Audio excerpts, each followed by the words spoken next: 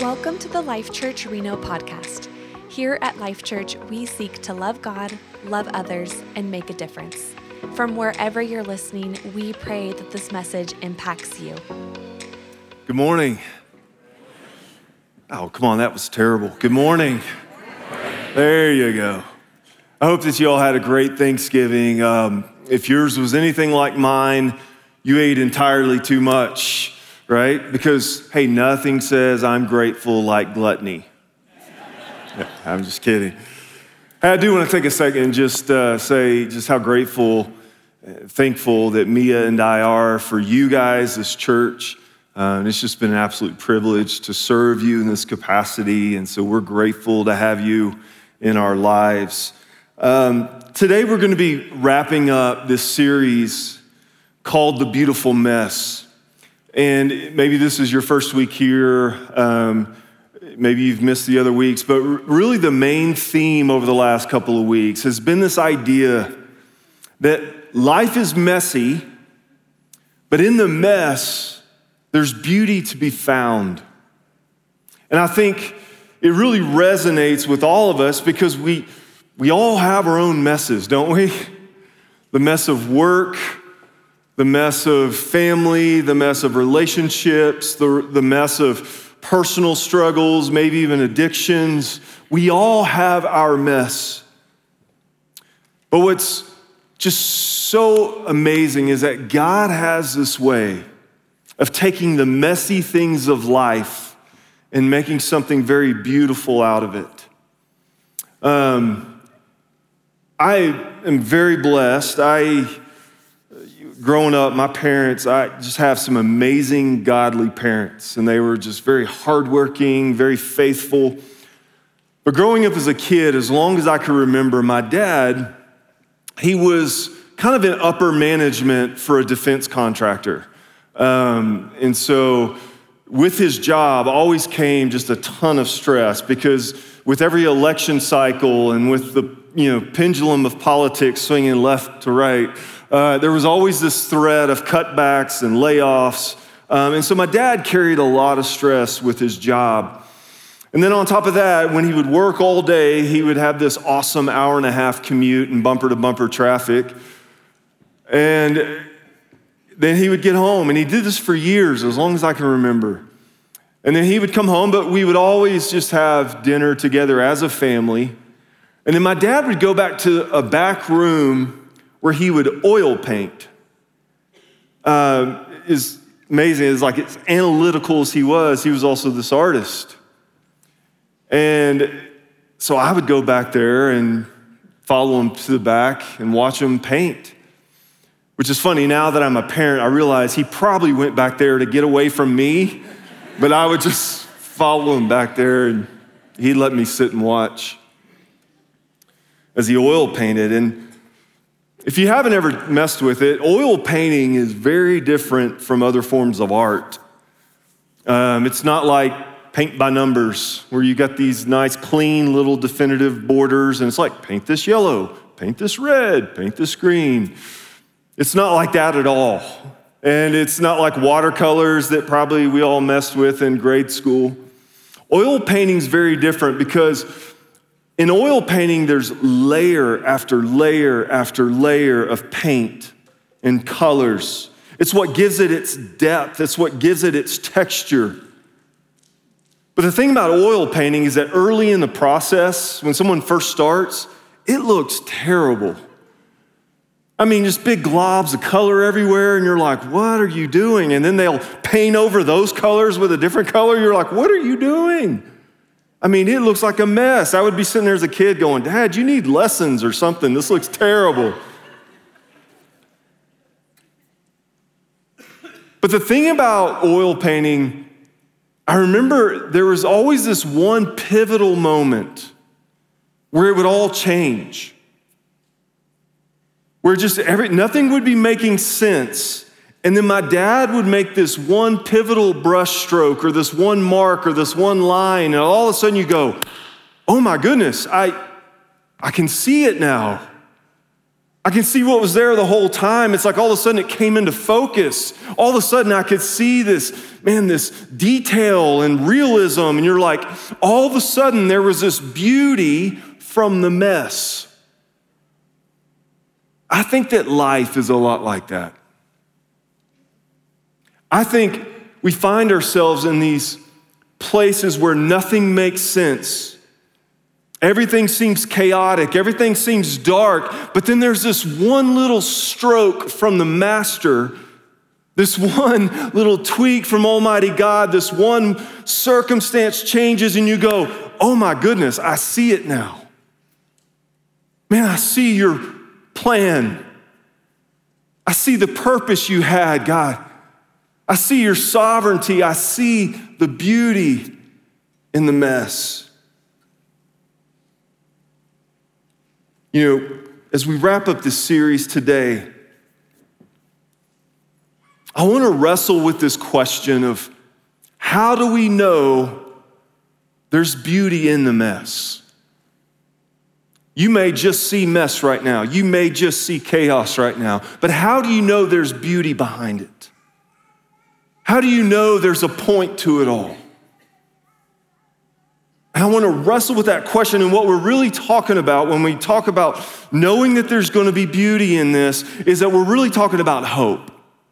How can I find hope? How can I have hope in the mess? And what I want to do today is share with you just some little nuggets about hope that I believe speak to and will help you answer that question.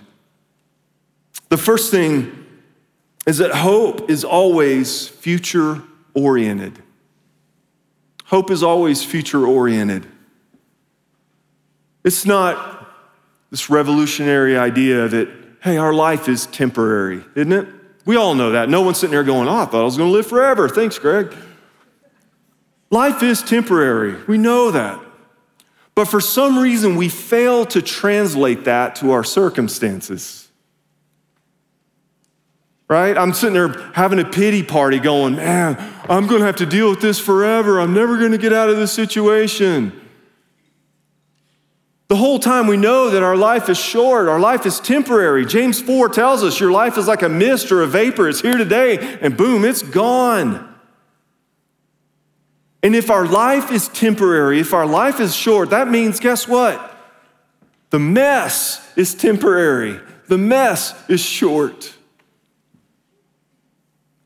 I can trust that there's going to be beauty on the other side of the mess because as Psalm 30 verse 5 tells us, listen, there may be pain in the night, but joy comes in the morning.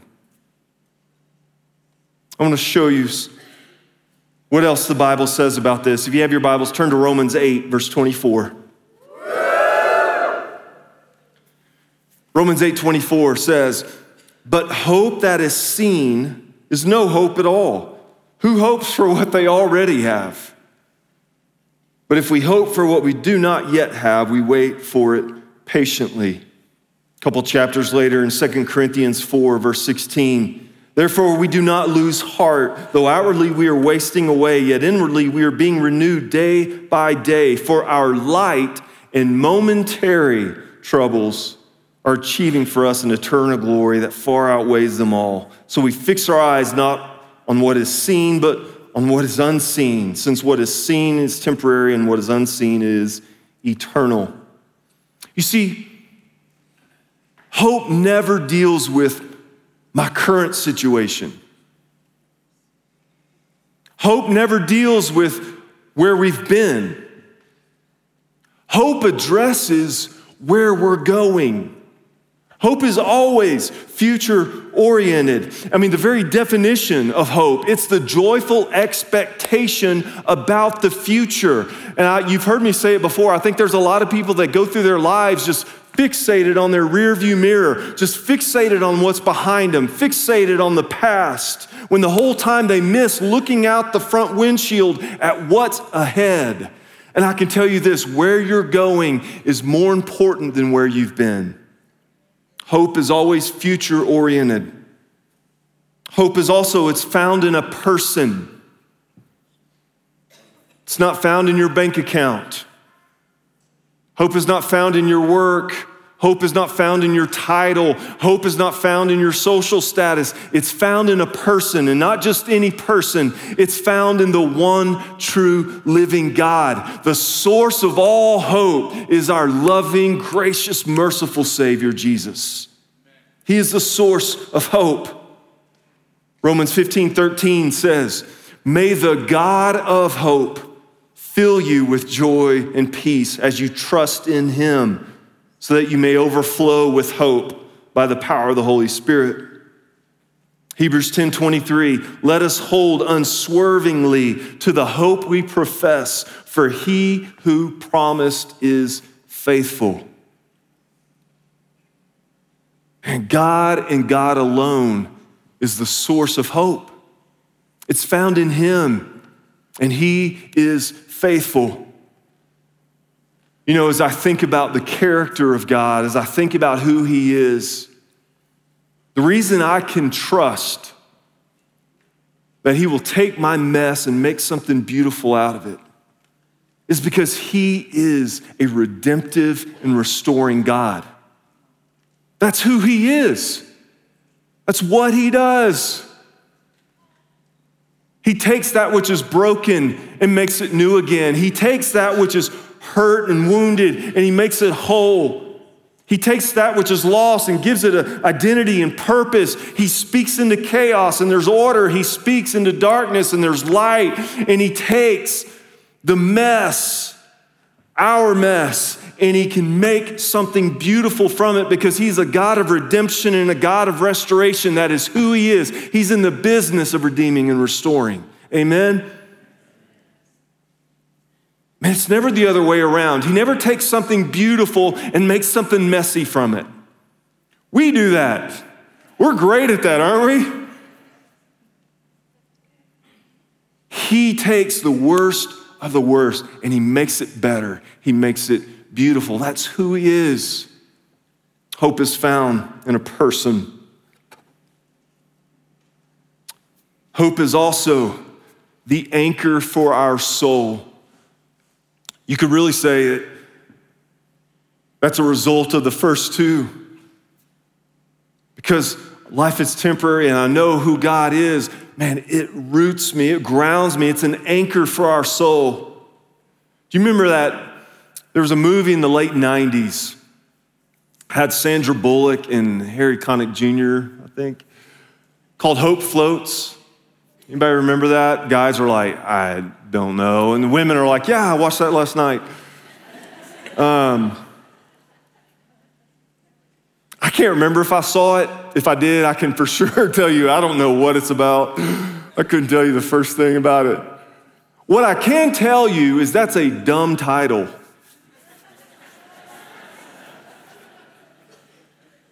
Because hope doesn't float. Listen, hope is not something we experience on the surface. Hope doesn't get pushed around, shoved around by the winds and the waves of life. Hope is something that's rooted deep. And hope is something that, we hold deep within the depths of our soul, not something on the surface at all. Man, look what the Bible says, Hebrews 6, verse 19. We have this hope as an anchor for the soul, firm and secure. You see, the hope that I have for the future, the hope that I have in Christ, man, it's what grounds me. It's what I run to. It's what I hold to. It's what I lean upon. Man, it is my anchor. And because of that hope, because it's deep inside, I can stand firm in the storms. I can stand unshakable and unmovable. Because that hope is tucked away somewhere deep where nothing can get to. It's not on the surface, it's deep within. It's the anchor for our soul. Isaiah 40, verse 29. I love this verse. He gives strength to the weary and increases the power of the weak. Even youth grow tired and weary. Even young men stumble and fail. But those who hope in the Lord will renew their strength. Man, it's our anchor. It's our foundation, what we stand upon. Man, it's the power source that gives us the strength to get through it.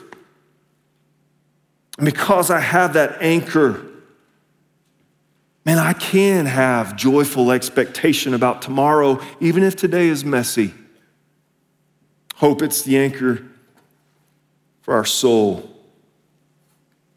It leads me to this last point, which not only can you have hope in the mess, I would even argue that hope is often discovered in the mess. A very well-known passage of scripture, Jeremiah 29:11, says, "For I know the plans I have for you, declares the Lord, plans to prosper you and not to harm you, plans to give you hope and a future." What's interesting is that verse was written in a very dark period in the history of the nation of Israel. See, they had been invaded, they had been taken captive, made slaves, exiled to Babylon. So it was a very dark season. And if you read the book of Jeremiah, it's a pretty dark book.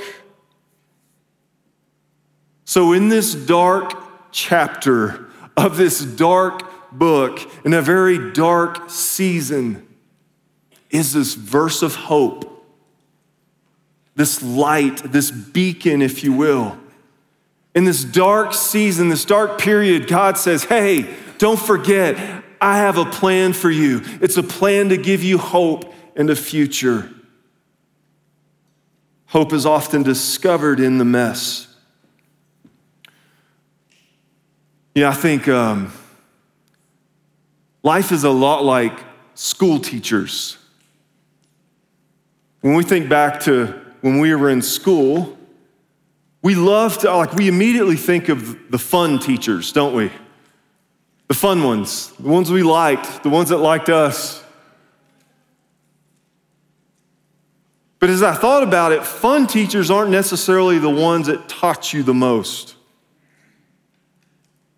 And for me, like the ones I disliked the most were the ones that I actually learned the most from. They taught me lessons that I've carried for years.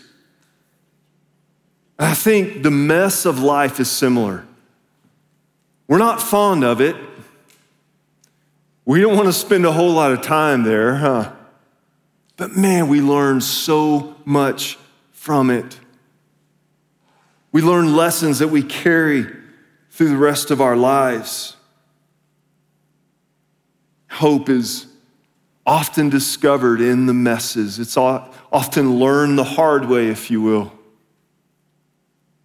Pastor Dave, when he asked me if I would be willing to share this message, he asked me if I'd be willing to kind of share with you guys just a little bit kind of about our life, our story, and how we've kind of found hope in a tough situation, how we have held on to hope and seen beauty in a messy situation. And he asked me if I'd share a little bit about my son, Jude. I think we got a picture of him back here. There's little Jude. He turned 8 years old a couple months ago. But Jude, is funny, as many kids as I have, Jude, another story for another time. Jude was the only one we planned for. And so when he came, we were all excited. Everyone was excited, family, all of it. And really for the first several months, just a normal baby. Then at about 8 months old, the pediatricians just started having some pretty major concerns about some delays they were seeing. And so, he's been through a barrage of tests, everything from genetic, neurological, you name it, he's probably had it. And around 2 years old, he was diagnosed with autism, likely caused by cerebral palsy.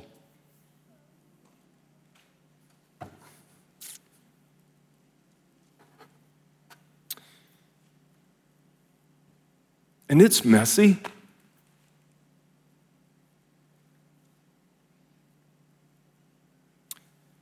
He's in 4 different types of therapies. He's in therapy every day.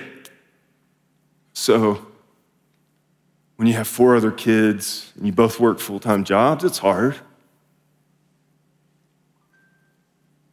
If you go to our house, there's some normal things about our house that probably your house doesn't have. The tops of our doors have locks because Jude will just, if you're not paying attention, he'll get out and he'll just leave.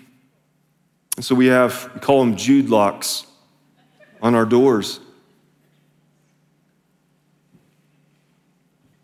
He's got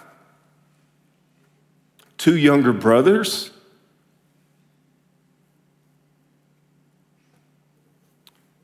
Who don't understand. They don't understand why he acts out. They don't understand why he may be aggressive towards them or whatever. We do our best to try to explain it, but it's hard for them to understand. And then, of course, whatever long-term plans that Mia and I have had for retirement, that's gone because he'll probably be with us as long as we're alive.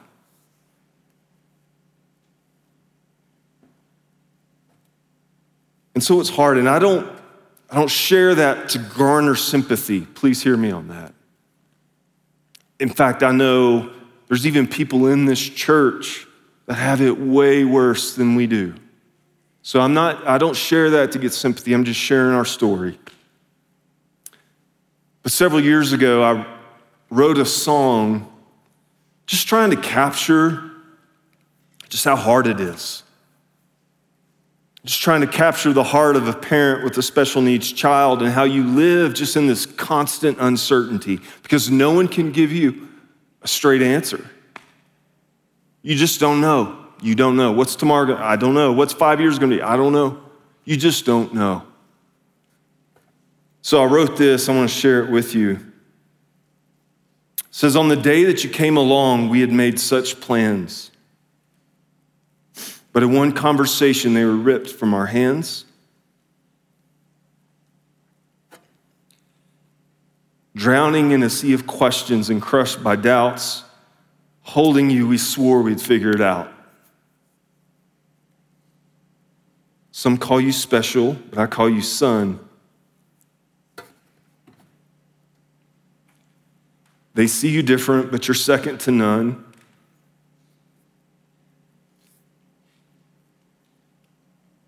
From the sparkle in your eyes to the joy that's in your smile, your little heart's as pure as gold. Some call you special, but I call you son. Like a thief that comes in the night, the thoughts, they creep in. Will you find your own way? Will you ever fit in? Will you grow to find that one true love or have dreams of your own? But whatever may come, you're never alone. Some call you special, but I call you son. They see you different, but you're second to none. From the sparkle in your eyes to the joy that's in your smile, your little heart's as pure as gold. Some call you special, but I call you son. And then I want to share with you this last part because it's amazing. I wrote this probably 3 years ago. Had no idea I'd be standing here today giving a message on finding beauty in the mess. Goes on to say, no need to feel sorry, no need for regrets. Truth is, we're the ones who are blessed. Now we see the beauty in the simplest of things. Nothing can measure the light and laughter you bring. You see, it's messy, but we have hope. I have hope because I know this is temporary. There's going to be a day when Jude's made whole. We have hope because I know my God is a God who redeems and restores. And it's messy, but we've seen the beauty in it. Just to be totally real with you guys, I'm pretty cynical, pretty sarcastic. So God gave me Jude.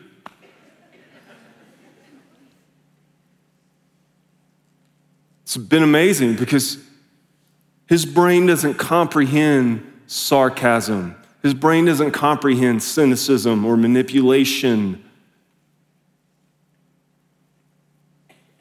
And there's just purity there that it's just beautiful.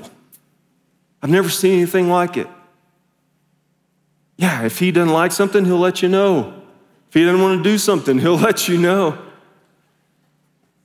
But when he smiles and he yells daddy and runs to give me a hug, there's nothing more pure because there's nothing behind it. That's not how his brain works.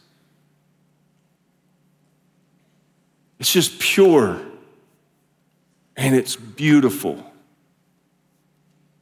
and it's profound. It's taught me so much, changed me.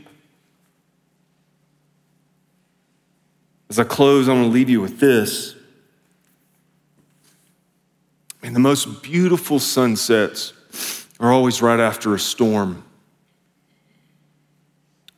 So no one loves a clear, sunny day like me. That's why I live in Reno. I love the sun. We get it all the time. But there are those times when the sun's going down right after a storm passes and there's still clouds on the horizon. And man, what God paints in the sky is breathtaking. I think there was one 2 nights ago. It was just my daughter and wife were like, come upstairs, you got to see this. It was breathtaking. Listen, whatever mess you find yourself in, just know God can take it and make something beautiful out of it. He can make something profound. He can make something breathtaking. Only he can do it, but he can. Let's pray.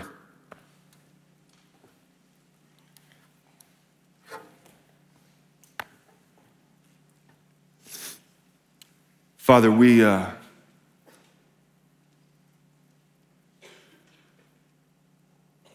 God, I come before you, Lord, grateful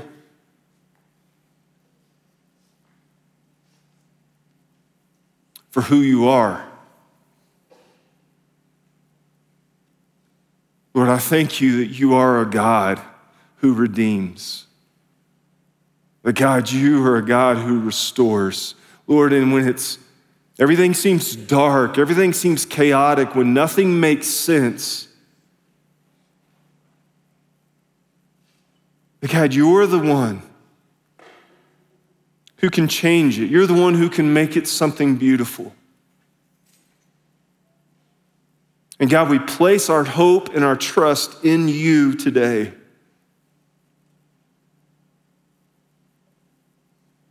Lord, we run to you. We cling to you. We hold to you, Lord, our anchor.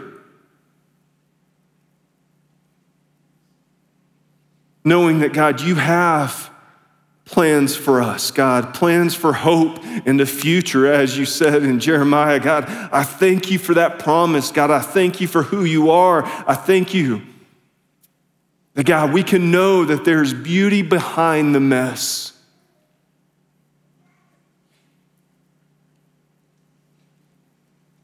And God, for all the messes of life that are represented here today, for every person, God, what they're up against, what they're dealing with, what they're going through, God, we lay it at your feet today. We give it to you because, God, we can't change it. God, we can't fix it. God, all we do is mess it up worse. But God, you can redeem all things and restore all things. Only you can. We thank you for that. And God, we lay our messes at your feet today and ask you to do what only you can do, God. Bring beauty in the darkness, God. Bring hope where there is no hope. Bring peace, God, in the middle of the storms, God. Only you can do that. So God, we ask you to do what only you can. And I pray that for every person here, God, every situation and circumstance that's represented here. Lord, we ask these things in the mighty name of Jesus. Amen and amen. Thank you for listening to the Life Church Reno podcast. Remember to subscribe to hear more messages like this, and you can also find more information at lifechurchreno.com. Blessings to you.